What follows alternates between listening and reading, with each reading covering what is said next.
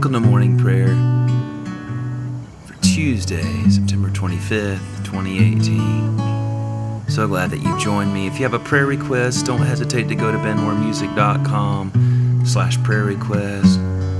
We'd love to pray for you.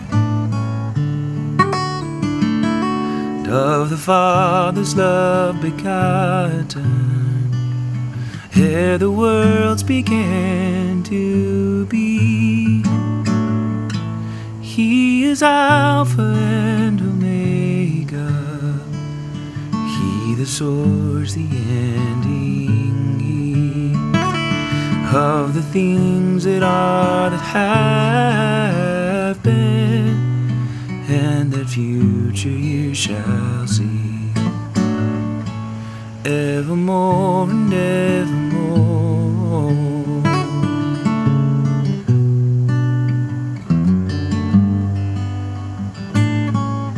Worship you, Jesus, today. You're so worthy of praise and honor and glory.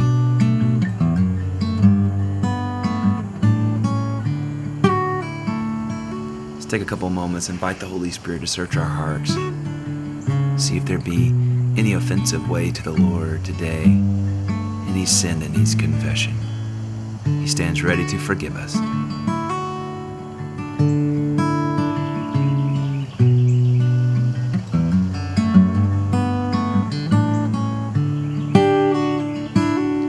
Most merciful God, we confess that we have sinned against you in thought, word, and deed, by what we have done and by what we have left undone. We have not loved you with our whole heart. We have not loved our neighbors as ourselves. We're truly sorry, and we humbly repent. For the sake of your Son, Jesus Christ, have mercy on us and forgive us, that we may delight in your will and walk in your ways to the glory of your name. Amen. Oh, that birth forever blessed, when a virgin blessed with grace, by the Holy Ghost conceiving, bore the Savior of our race, and the babe, the world's Redeemer,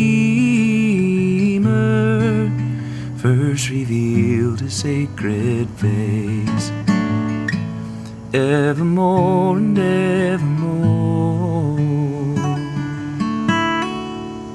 Amen and amen. Our psalm for today is Psalm 78.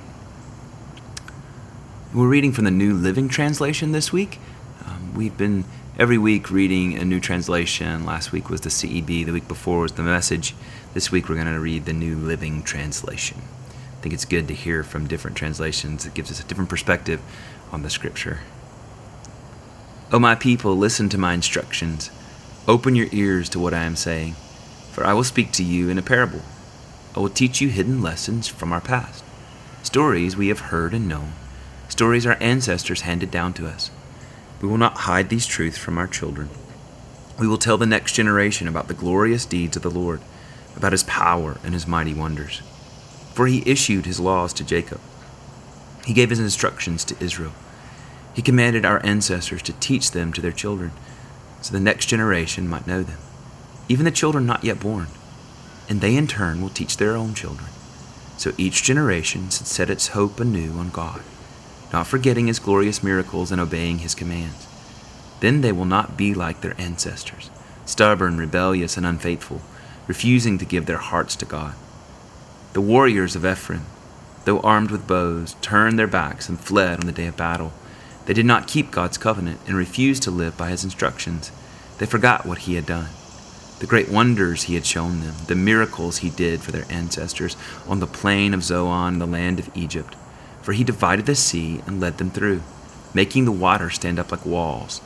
In the daytime he led them by the cloud, and all night by a pillar of fire. He split open the rocks in the wilderness to give them water as from a gushing spring. He made streams pour from the rock, making the waters flow down like a river. Yet they kept on sinning against him, rebelling against the Most High in the desert. They stubbornly tested God in their hearts, demanding the foods they craved. They even spoke against God himself, saying, God can't give us food in the wilderness. Yes, he can strike a rock so water gushes out, but he can't give his people bread and meat. When the Lord heard them, he was furious. The fire of his wrath burned against Jacob. Yes, his anger rose against Israel, for they did not believe God or trust him to care for them. But he commanded the skies to open. He opened the doors of heaven. He rained down manna for them to eat. He gave them bread from heaven. They ate the food of angels. God gave them all they could hold. He released the east wind in the heavens and guided the south wind by his mighty power. He rained down meat as thick as dust, birds as plentiful as the sand on the seashore. He caused the birds to fall in their camp and all around their tents. The people ate their fill. He gave them what they craved. But before they satisfied their craving, while the meat was yet in their mouths, the anger of God rose against them, and he killed their strongest men. He struck down the finest of Israel's young men. But in spite of this, the people kept sinning. Despite his wonders, they refused to trust him. So he ended their lives in failure, their years in terror. When God began killing them, they finally sought him. They repented and took God seriously. Then they remembered that God was their rock, that God Most High was their Redeemer. But all they gave him was lip service. They lied to him with their tongues. Their hearts were not loyal to him. They did not keep his covenant. Yet he was merciful and forgave their sins and did not destroy them all. Many times he held back his anger and did not unleash his fury, for he remembered that they were merely mortal, gone like a breath of wind that never returns. Oh, how often they rebelled against him in the wilderness and grieved his heart in that dry wasteland. Again and again they tested God's patience and provoked the Holy One of Israel. They did not remember his power and how he rescued them from their enemies. They did not remember his miraculous signs in Egypt or his wonders on the plain of Zoan. For he turned their rivers into blood so no one could drink from the streams. He sent vast swarms of flies to consume them and hordes of frogs to ruin them. He gave their crops to caterpillars. Their harvest was consumed by locusts. He destroyed their grapevines with hail and shattered their sycamore figs with sleet. He abandoned their cattle to the hail, their livestock to bolts of lightning.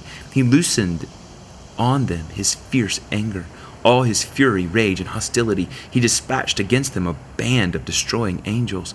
He turned his anger against them. He did not spare the Egyptians' lives, but ravaged them with the plague.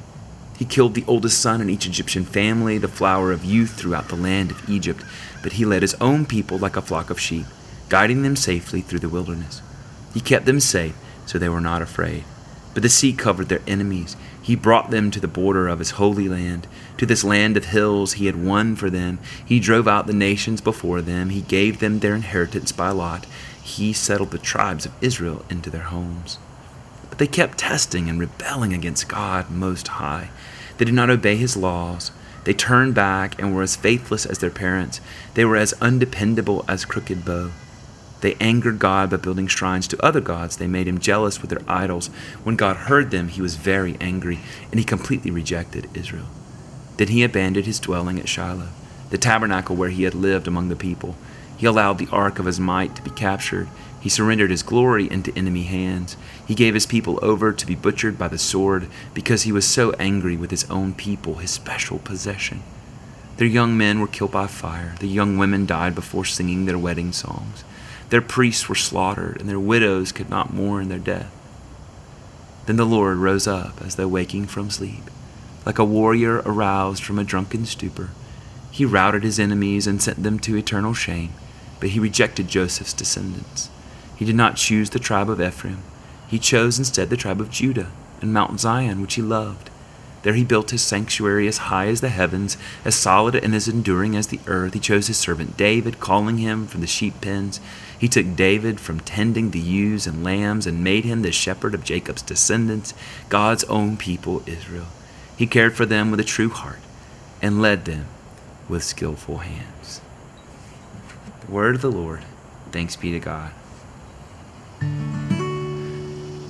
Glory to the Father, and to the Son, to the Holy Spirit, as it was in the beginning, is now, and will be forever. Amen. Thank you, Lord.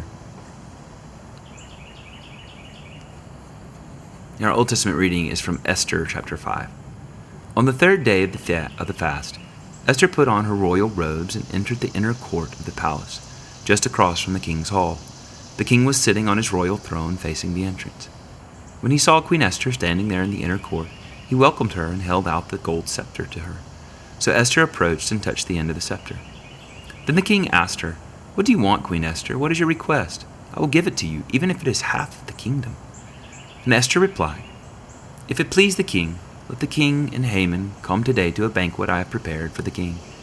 The king turned to his attendants and said, "Tell Haman to come quickly to a banquet as Esther has requested." So the king and Haman went to Esther's banquet.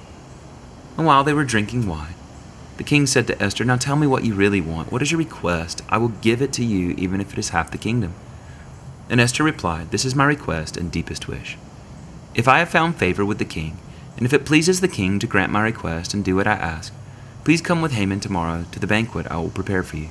Then I will explain what this is all about." Haman was a happy man as he left the banquet, but when he saw Mordecai sitting at the palace gate, not standing up or trembling nervously before him, Haman became furious. However, he restrained himself and went home.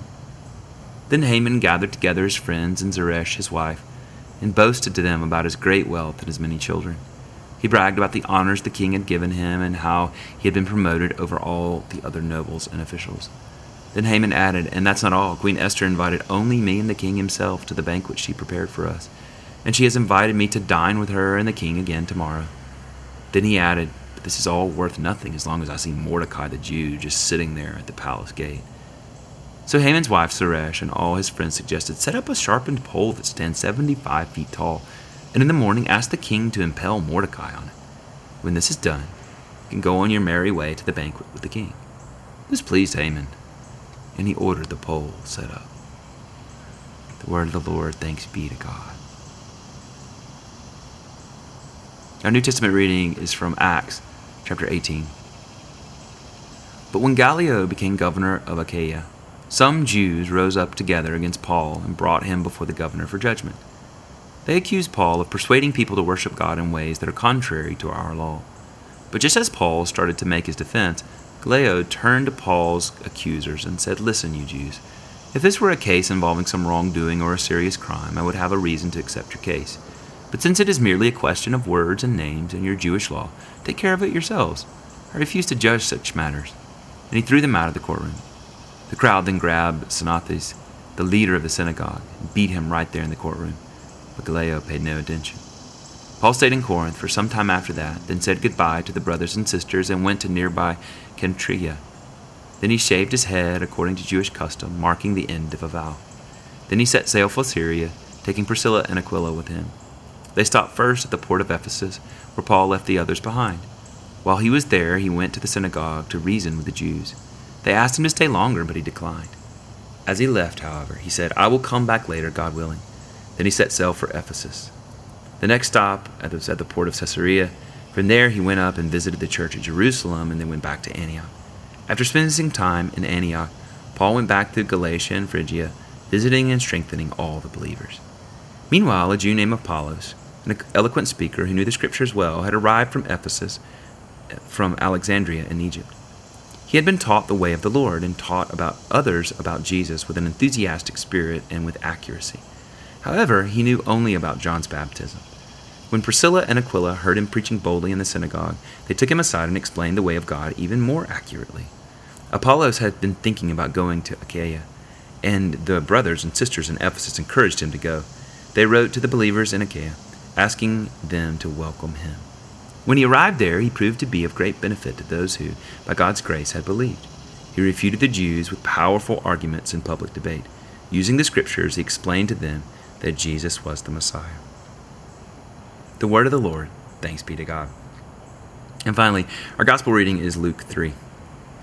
Everyone was expecting the Messiah to come soon, and they were eager to know whether John might be the Messiah. John answered their questions by saying, "I baptize you with water, but someone is coming soon who is greater than I am, so much greater that I'm not even worthy to be his slave and untie the straps of his sandals. He will baptize you with the Holy Spirit and with fire. He is ready to separate the chaff from the wheat with his winnowing fork. Then he will clean up the threshing area, gathering the wheat into his barn, but burning the chaff with never-ending fire." John used many such warnings as he announced the good news to the people. John also publicly criticized Herod Antipas, the ruler of Galilee, for marrying Herodias, his brother's wife, and for many other wrongs he had done. So Herod put John in prison, adding this sin to his many others. One day, when the crowds were being baptized, Jesus himself was baptized. As he was praying, the heavens opened, and the Holy Spirit in bodily form descended on him like a dove. And a voice from heaven said, "You are my dearly loved Son, and you bring me great joy." The word of the Lord. Thanks be to God.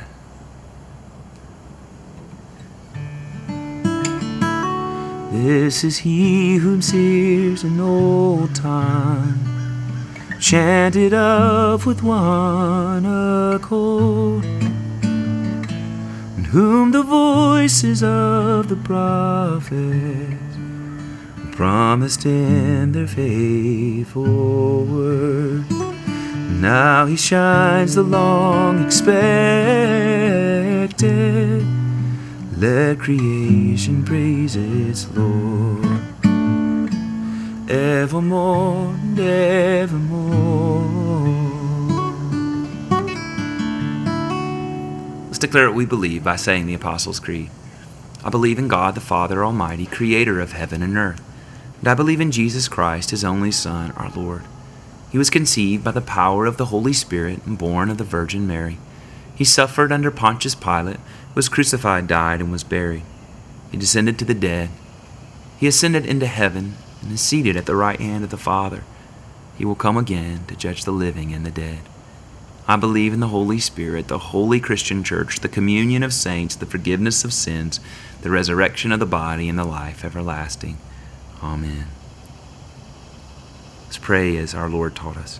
Our Father, who art in heaven, hallowed be thy name. Thy kingdom come, thy will be done on earth as it is in heaven.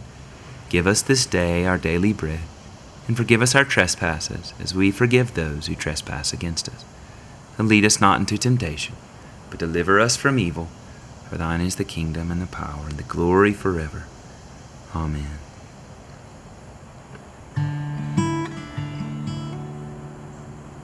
Let the heights of heaven adore him. Angel hosts his praises ring.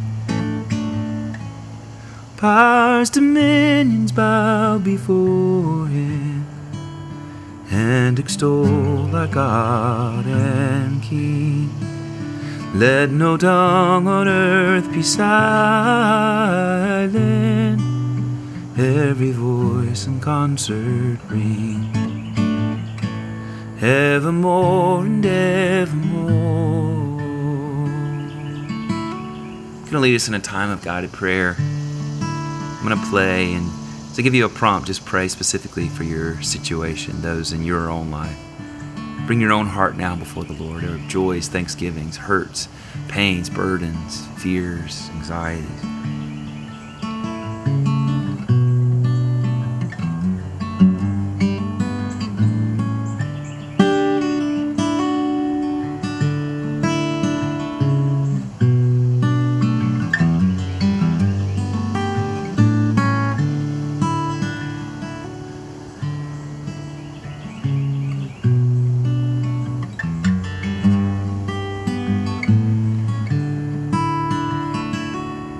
Let's bring our families before the Lord, those closest to us.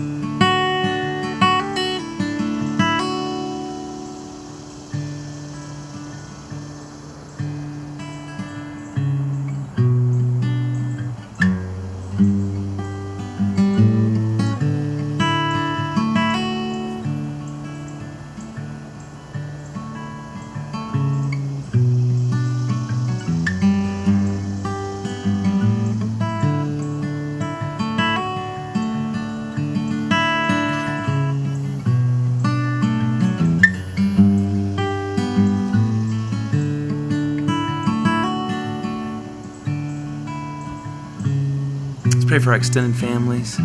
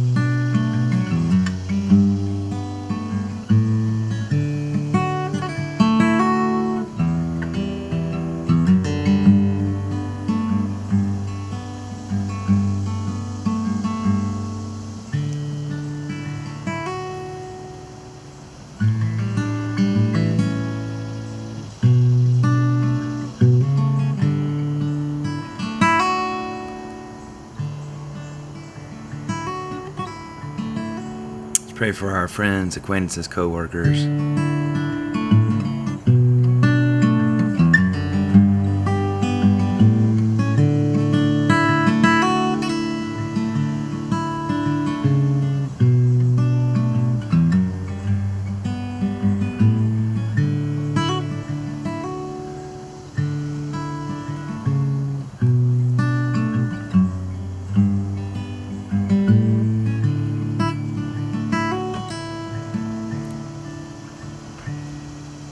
Now let's pray for our enemies, those we find a hard time praying for.